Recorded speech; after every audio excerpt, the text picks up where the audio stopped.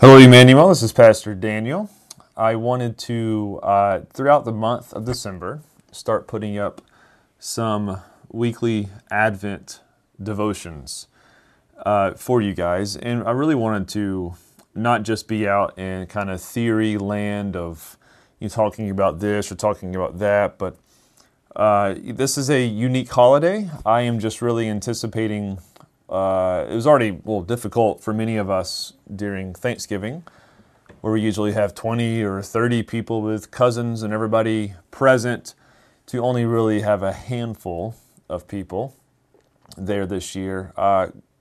Christmas will probably be the same, and I am anticipating it to be more difficult than we probably even now initially realize. I think of just a year ago, my daughter Lydia, her birthday is in December, and a year ago I had taken her to Philadelphia to the Macy's. At the top level there, they had last year, it was Charles Dickens' land essentially, where they rebuilt London from the 1800s in kind of miniature form, and they had all the different stations that had all the different scenes from the Christmas Carol, and we walked through it. We read a lot of the book throughout that little exhibit, and then we went downstairs and saw the huge Christmas tree and the big pipe organ they have play some carols for us, and we went to get some authentic Philly cheesesteaks,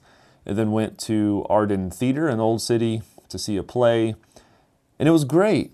And just to think that literally none of those things right now we could do. And her birthday this year was very different. And I'm sure many of you can think about a year ago from now and all the different Christmassy Advent kind of gatherings that you would do with friends and with family, and different trips that are either very difficult or almost impossible to do this year. And I know we're not alone in all those things, but a common thread that's going to be found, I think, throughout all this is the theme of isolation. This is going to be a more isolated holiday, and we are just simply not used to that. And so I wanted to create this devotional series actually called Facing Holiday Isolation. Today, specifically, was going to be kind of laying the foundation of it, which is developing a theology of isolation and how to prepare a Christian response to it. So, as we are in this pandemic, we all know that isolation has been more a part of our life than we anticipated this year, and even more so than probably most of our life. And so, as we anticipate this sadness coming up, right, I wanted to get the scriptures and look at them, right? The Bible actually has a lot to say about isolation and its counterpart, which is essentially, or this antithesis, which is community, which is, being with other people. If there's a book that I have longed to write, which will probably never happen, but it will be on topics like this, on communication, on people being together, people talking to one another, and actually developing a biblical, theological understanding of communication. And that topic kind of overlaps with this one, is isolation. You can't communicate, so you can't be in community with people if you are in isolation, right? And so I want to look at actual themes of isolation as they are numerous in Scripture, using a method of what we can call biblical theology, which is essentially the looking at the whole, looking at the primary story from Genesis to Revelation, and walking through that story to see what does that story have to teach us about isolation and about its antithesis, which is community. What can we understand about it? And it may help equip us, hopefully it will help equip us with a response to this very difficult time that we find ourselves in. So, in order to do this, we have to begin where we must, which is Genesis chapter 1. At the very beginning of our Bibles, we see that everything begins with a God who is single, but at the same time plural. Even in the very beginning of our Bibles, in these verses, we find that God, He wasn't alone, because in and of Himself, He is one yet three. He is by nature not alone. He is in community with Himself. Therefore, God is not a God who isolates. By His nature, it would be a sheer impossibility, because in His oneness, there is still plurality. We find this in the first few verses of Genesis chapter 1. We see all the persons of God at work. We see in the beginning, God, the Father, created the heavens and the earth. The Spirit of God was hovering over the face of the deep. And God said, words, "Let there be light." Now, Robert Alter, in his translation work on Genesis, he kind of gives us a different way to read that middle verse about the Spirit of God, which I think really puts this into a good visual here. He says, the breath of God, the breath was hovering over the waters. The Hebrew word for spirit is the same as breath. And God said, gives us the image that God almost kind of just breathed out creation. He just breathed it out as He spoke it into existence. And of course, the famous verse, John chapter 1, in the beginning was the Word. And Hebrews chapter 1 says that all things were created through Him, that is, Jesus. So God in His single plurality is at work together in the first chapter of the book, in community with Himself. But Adam initially, if you follow through the story, he was created alone.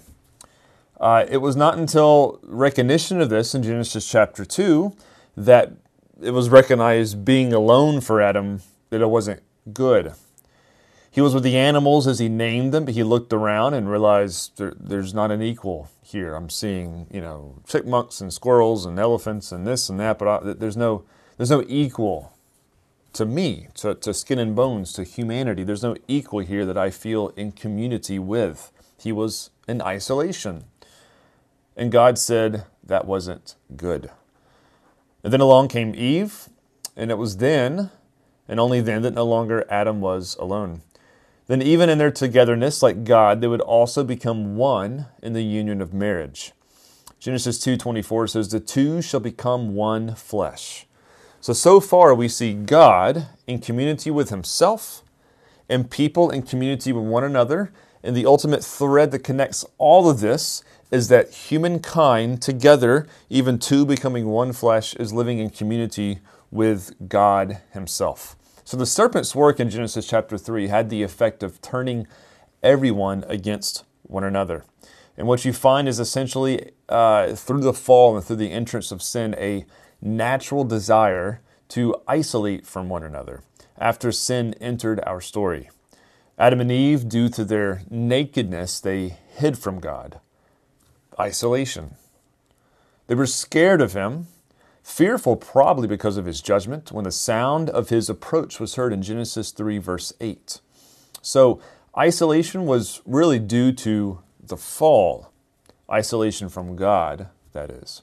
And the curse, as it entered, would actually then permeate humankind and have the effect of Eve desiring power over and against her husband, but he shall have it over his wife. The implication being in Genesis 3:16 is in that list of curses from God here. There is conflicts of power and authority between man and woman, further relationally isolating one from the other. Then we have exile.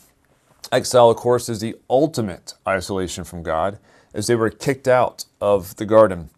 The theme of exile is continually found in the Scriptures, all throughout the Scriptures. We don't have time to go through all instances of that. But isolation from God is judgment from God. We were intended, created to be physically with God. And when we cannot be, we can call that judgment.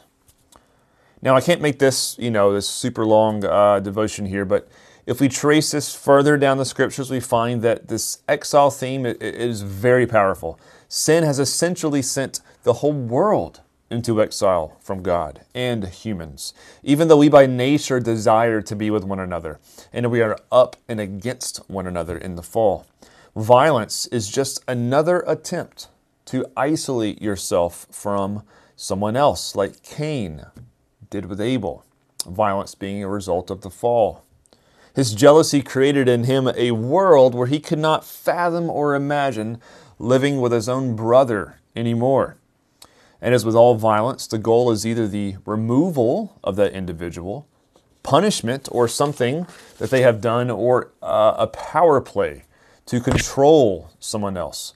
The lack of equality amongst people, in other words, is just yet another version of isolation when someone imagines they can oppress another people, right? Essentially, there is a separation between those two people, not operating or living amongst equal terms, one not in community with the other, but one taking advantage of the other. We can say it's a form of, call it social isolation. And with our final theological observation, here we find at the core of intentional social isolation is a self-serving desire. Tremper Longman, in his masterful commentary on Proverbs, translated Proverb 18 verse 1 like this: "The anti-social seek their own longings, and they break out against all resourcefulness." Most translations have something like, whoever isolates himself seeks his own desire. With the idea being that when we push people out of our lives and keep them from being equal to us in brother and sisterhood, we are rejecting whatever accountability that might come from their presence in our lives. There is something you don't want, something you do want that perhaps you know is destroying you. But you don't care, and you know that if other people were in your life long enough to see it, they would call you out on it in love. And you don't want that. That's at the heart of isolation. I've seen many a good friendships that come to this, many a good marriage fall apart, and solid relationships do so in like manner. And so what does all this have to do with the Advent season that we are in? If you understand now, so far in our time, that isolation is not part of God's design for us, isolation from Him or from people, that even God in Himself is a plurality, right? And so us being in His image now represent God by being together and ultimately in marriage to becoming one flesh, this, a plurality and oneness. We see that God's design is for humanity and God to be in community with one another, and sin has broken all this up. Now, how do we respond when in a pandemic, for our own safety, that we must isolate each other more than ever before? Maybe even perhaps not because of any selfish desire, but actually out of love for those who may be more vulnerable around us. Well, Advent is God's answer to humanity's sinful condition. It's His answer of isolation from Him, of ultimately being in a permanent state of exile from God due to our sin. Isaiah said in Isaiah 59 verse 2, he says that our iniquities have built barriers or a separation between us and God. Our sins has made Him hide His face from us. And so Advent is God's response by actually intentionally entering our world as one of us. He broke that isolation. He broke it by joining us, by walking amongst us. And the most amazing thing about this story is that we didn't really invite Him to do it. He just showed up, right? Of course, through prophecy, it was announced that He was coming, but when He showed up, it was unexpected, right? And even when He was walking around amongst us, we were still looking for somebody else, so much so that we crucified Him. But still, God chose to chase after us and end this isolation from us and Himself by joining us, walking around with us, coming to this earth, His first coming, taking on skin and bones, becoming the Son of Man or the true human, living this life that Adam should have lived but sinned, a life that representative of true humanity and how things should have been. And so Advent reminds us of the lengths God went to actually be with us. And I want you to really consider that. The tremendous lengths that God went to actually be with us. It shows us just how far he was willing to go to end this isolation and to bring us back to himself. And it serves as our example to how far we should go to chase after others, other people who themselves don't know God, or maybe themselves are in isolation and have no one in their life. We think of the parable of of leaving the 99 to chase after the one, right? This also serves as our example, the Advent, of how we should consider our love for others and chasing after those around us. And so, as I end this first devotion, I'm going to really talk specifically to this pandemic. We've recognized that isolation is part of sin. We recognized also at the beginning here the almost the contradiction, right, of the holiday season being one where we naturally are with others. Like we want to be with people, celebrate this Advent season with other people, worship in Mass with other people, eat good food and share meals with people, go out and go into the city and just enjoy this Christmas season with friends and family. Togetherness is what kind of labels this holiday season, as it rightly should, because the Advent season is about God being together with humanity, right? How do we do this in this contradictory times when we can't easily be together in this holiday season? How do we expect to flourish? And my answer is, I don't know. And I know that's extremely pastoral to say, but I don't know. There's really no golden formula. The only answer I can think of, I love history, I love reading history and examining history. And I think of Ecclesiastes, right, with the famous, there's a season for everything under the sun. Generations have seasons of war, right? Seasons of depression, economic depression, and seasons of pandemic. I've been kind of somewhat obsessed with reading old archival newspaper articles and old sermons from the 1918 pandemic and seeing how the church 102 years ago responded to the pandemic, and it's just kind of feels like I'm reading stuff from today, right? We aren't the first generation to have to face difficult things like this, but Advent still provides us with a reason to have hope. And I'm talking long shot here, big picture stuff here. It's the same hope that we have when we see sin in this world, when we see the brokenness that exists with or without a pandemic. It's the hope that says none of this stuff is going to be forever. It's the hope that sustains us in times like this. It says Jesus' first advent is actually not his last advent. There's a promise of a second. And his work that was began 2,000 years ago will actually be fulfilled and accomplished in the second advent. And we see what that looks like in Revelation 21, which is the ultimate ending of all isolation between us, one another, and God by this. The dwelling place of God is with man. He will dwell with them, Revelation 21, 3-4. He will dwell with them and they will be his people, and God himself will be with them as their God. He will wipe away every tear from their eyes, and death shall be no more. Neither shall there be mourning, nor crying, nor pain, for the former things have passed away. Even death itself is the ultimate act of isolation. It's the ultimate punishment for our sin, because when you lose someone, you can never, in this life, see them or talk to them again. Even just this morning, I was at a funeral, and it's just so, death doesn't belong, right? And we know this, and we hate death. And we know that one day it's not going to be here. And so as we face this time of isolation, our pandemic, number one, we have the availability of a hope that can sustain us through. This says this will not be forever, and one day there will be a world where nothing of this sort will be allowed to be here, that will be forever gone away with. But secondly, even of our hope in that future to come, we have today that we got to face. We got to live in today and right now. In the oncoming weeks throughout December, I want to walk through in this Advent devotion time, different topics that concern isolation and Advent, and kind of start trying to put some rubber on the ground. How do we respond now? How can we really push through this now and examine Scripture, understand how do we respond? And so I think the Scripture has a lot more to say, but this is already long enough. And so I'll save the rest for next time.